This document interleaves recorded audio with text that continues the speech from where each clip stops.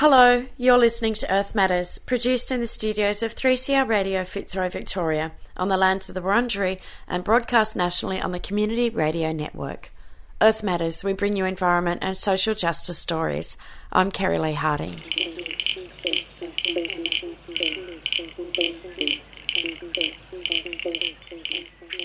Hello and welcome to Earth Matters. This week we welcome you to Saving the Murray-Darling Part 2.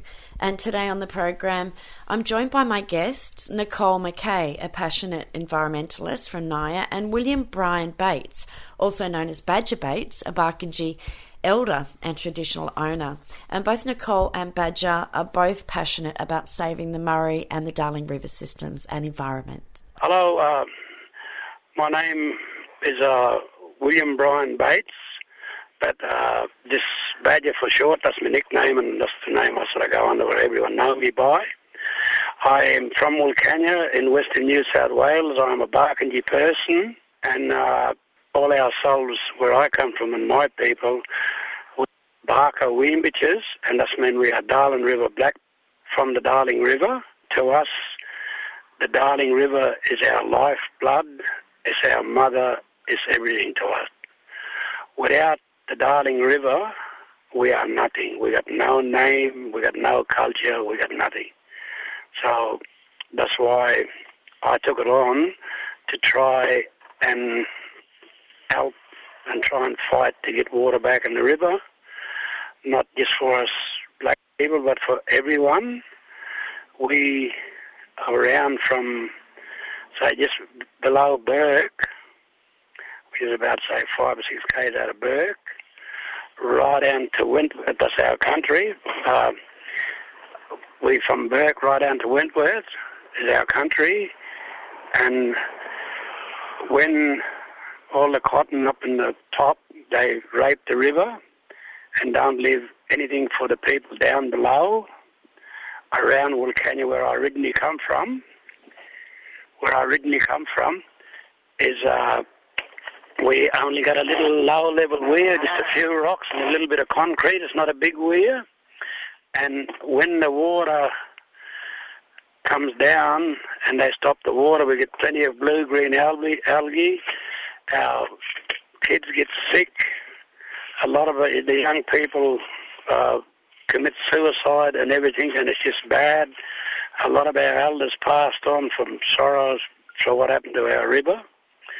And then about 100 k's as the crow fly down towards Wentworth, there's a place called Menindee. In 2001 they started mucking around with the Menindee lakes and draining it, and just before they done all that at Menindee, it was a blooming town where people, they'd grow, veggies, grapes, table grapes, they'd send them to Sydney and all over the place. There was employment for the people in Wilcannia and at Menindee. And then when they started killing the lakes, it just destroyed everyone. There's no employment.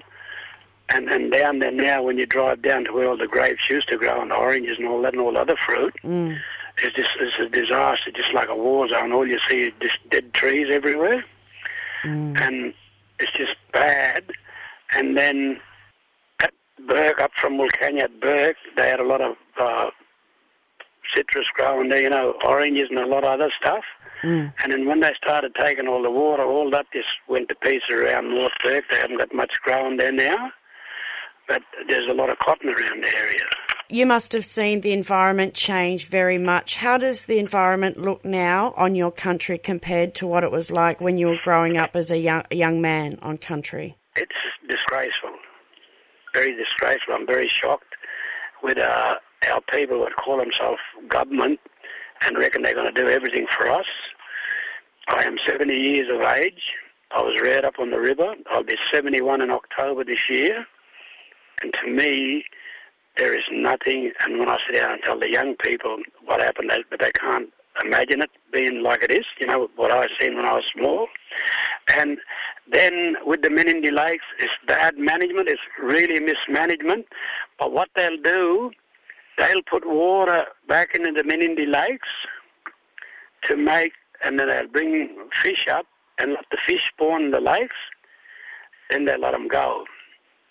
To me, in one way it's good management, but to me I will say that's bad management, because remember, a fish can swim.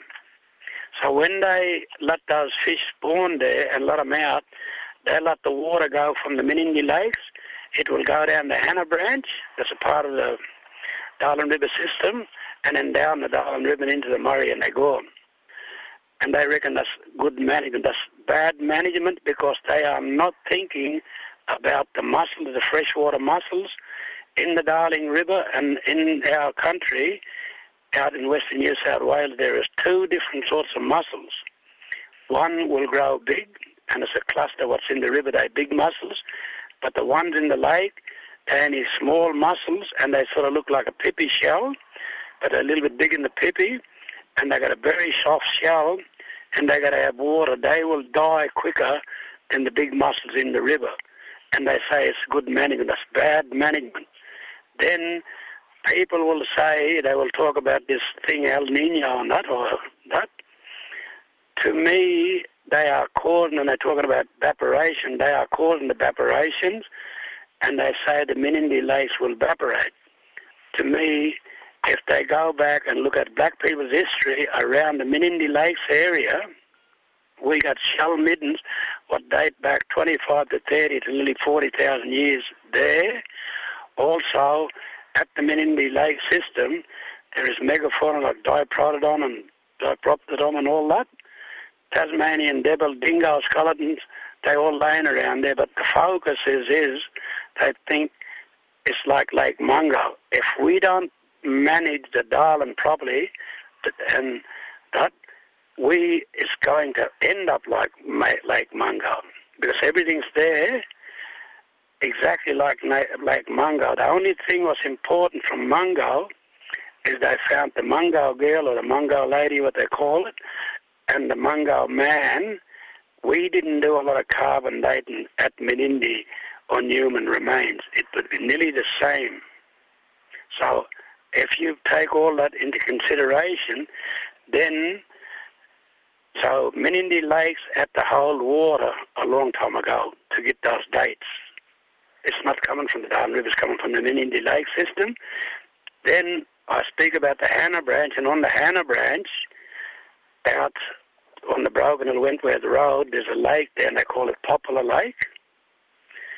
And there's a lake called Nietzsche Lake. They found an Aboriginal person out there, a skull, with 250 Tasmanian devil teeth with holes in them. So that means that was a long time ago, those water was in those lakes.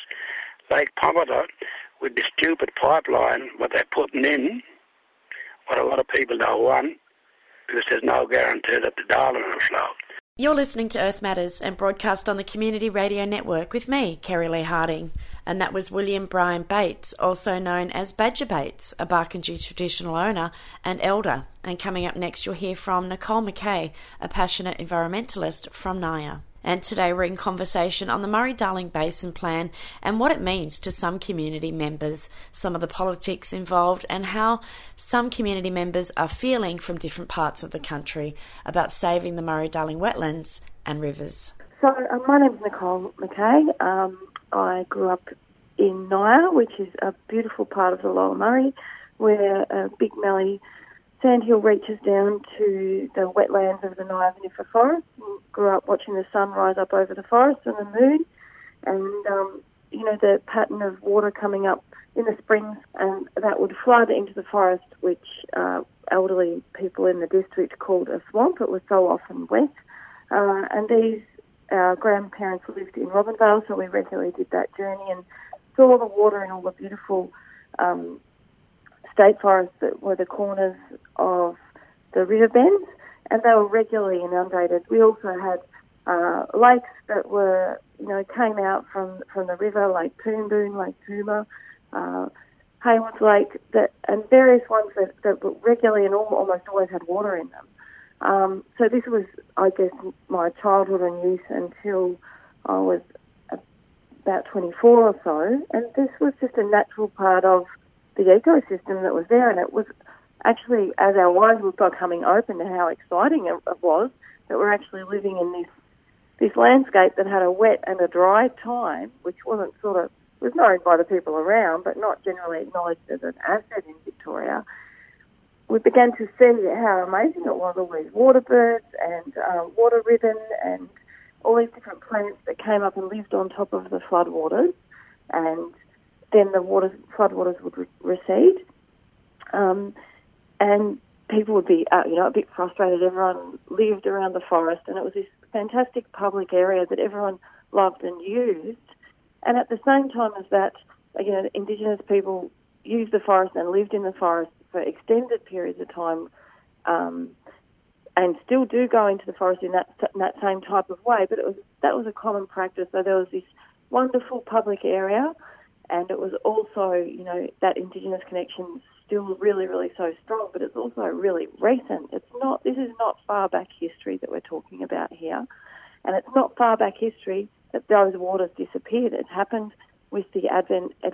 There was, I believe, when I've spoken to people in the community, there has been a gradual lessening of how long the water was in those areas for, as some dams were built and there was extra allocation in New South Wales, and maybe in Victoria as well.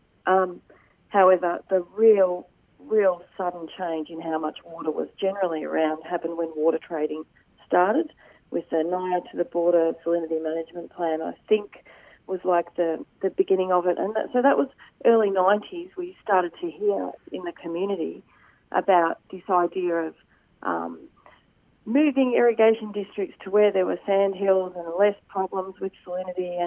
And it was really spoken about to people in this little irrigation district as being a really good thing for the environment. So I certainly, by that stage, was an adult into my 20s, and we were a really connected community. And although I'm not an irrigator, never was, my family was in small business, I was still really interested in what it meant and what was going on. And at that same time, a group of us friends started to just see all the beauty in the bush and get really into planting trees and getting grants and, just sort of soaking up what was there and trying to learn everything we could about our environment. Yeah, and so we started to hear about this thing, water trading. It was foisted, I guess, there were sort of consultations, and it was a program to make irrigated districts more flexible so people could buy and sell water, whereas previously it had been attached to the land. So, it was people were convinced to go along with this, even though there were a lot of concerns and the concerns were that it would make the irrigation districts unviable because people would sell the water off. Various people, if people have an asset and they can sell it year to year or sell it permanently, that will suit some people. But what it means for an irrigation district is that, and they call it the Swiss cheese effect, is that there's not as many irrigators, so the water costs more. So the community was worried about that. But nonetheless, it was sort of a government program. Anyway, as soon as people could trade that extra water, the reality was that a lot of the water that was held as water rights by that small community, and probably, and numerous others all across the basin, it wasn't used every year because a lot of farmers were hobby farmers or they didn't need all that water. Now, because there wasn't a way to trade it, it just, it floated down the river, really. So there was all this extra water in the system. And what water trading has meant is that extra water got used up very, very quickly, sold on to other developers or sold on temporarily. Which has had a detrimental effect on the environment, no doubt. What does it look like up there now?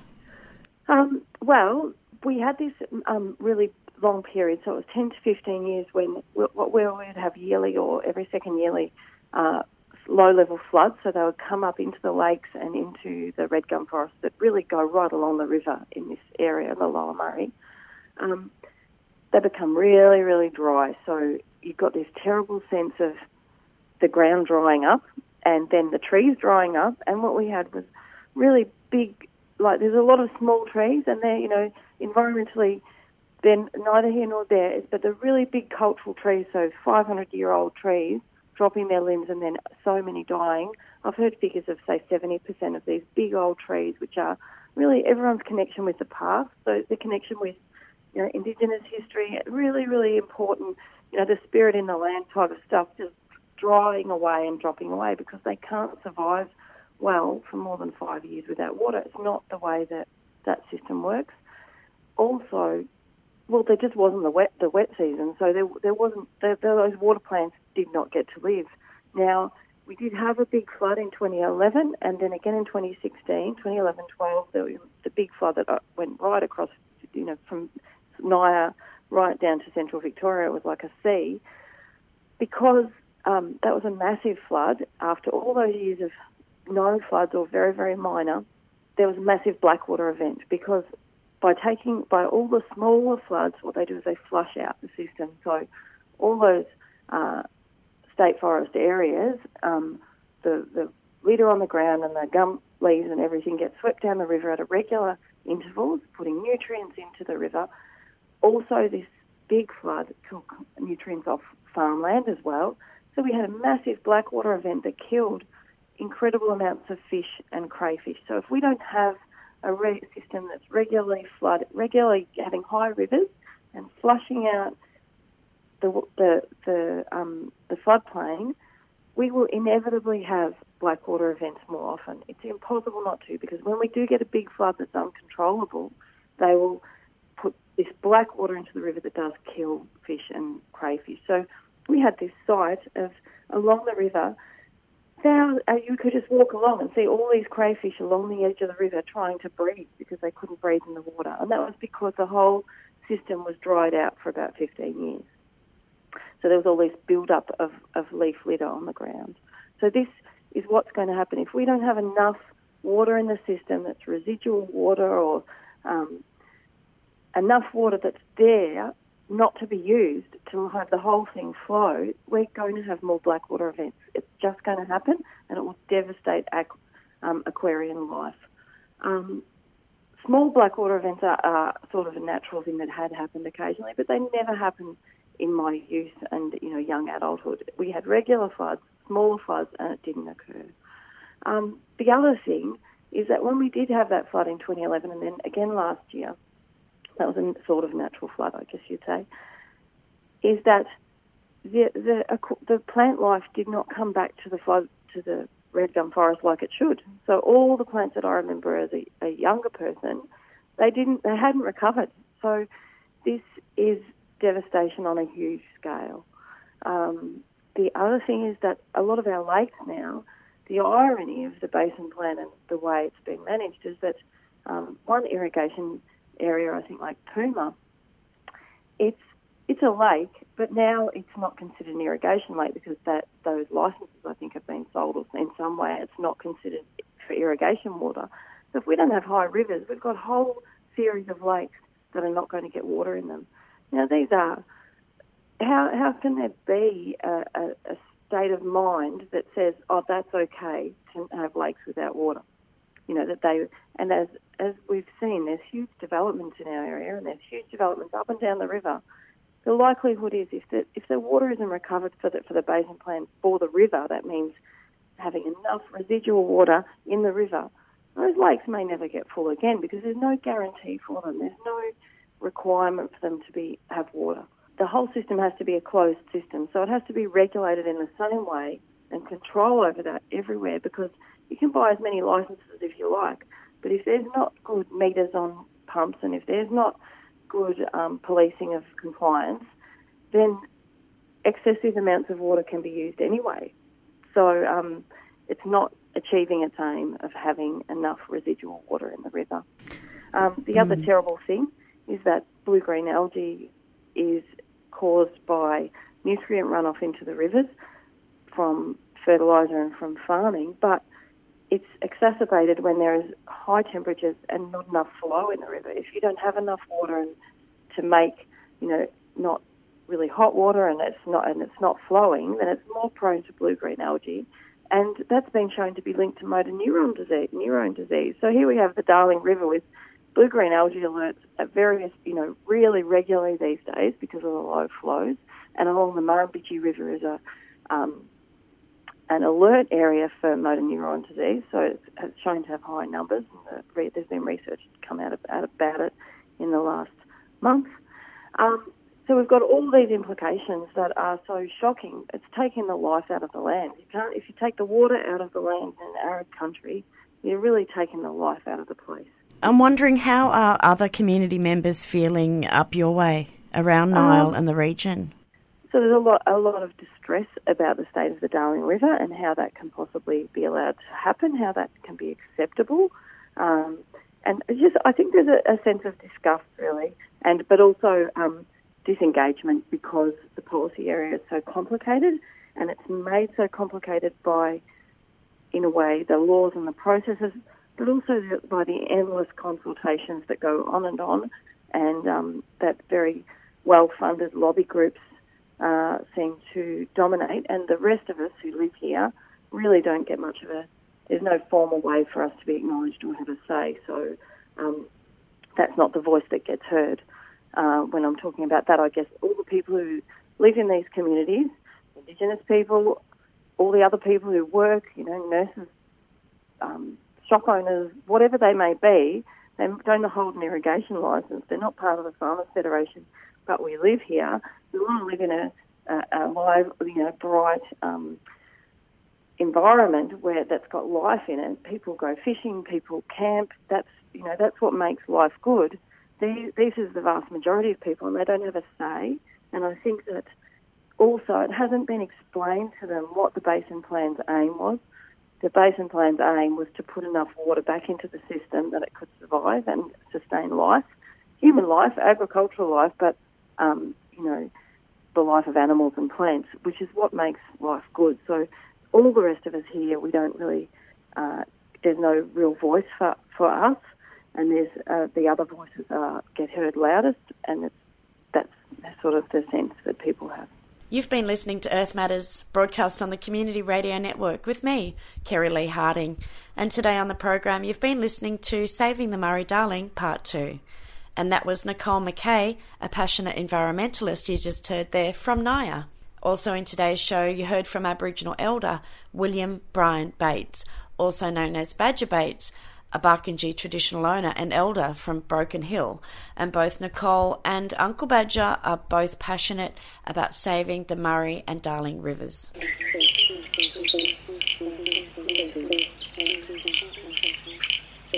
Earth Matters is produced in the studios of 3CR Radio in Fitzroy, Victoria, on the lands of the Wurundjeri, and is broadcast nationally on community radio stations thanks to the Community Radio Network. Earth Matters would like to thank the Community Broadcasting Federation for their generous financial support. If you'd like to get in contact with us, you can email earthmatters3cr@gmail.com or visit our Facebook page, Earth Matters 3CR Radio. You can also follow us on Twitter at EarthM Radio. If you'd like to listen or share this or previous editions of the program, you can find all our podcasts at 3cr.org.au/Earth Matters. Well, that's all for today. I do hope you've enjoyed listening to the program. Thanks for your company this week, and the Earth Matters team. We'll be back again next week with more Deadly Green social justice, environment news from all over this awesome planet. I'm Kerry-Lee, and I'll see you next time.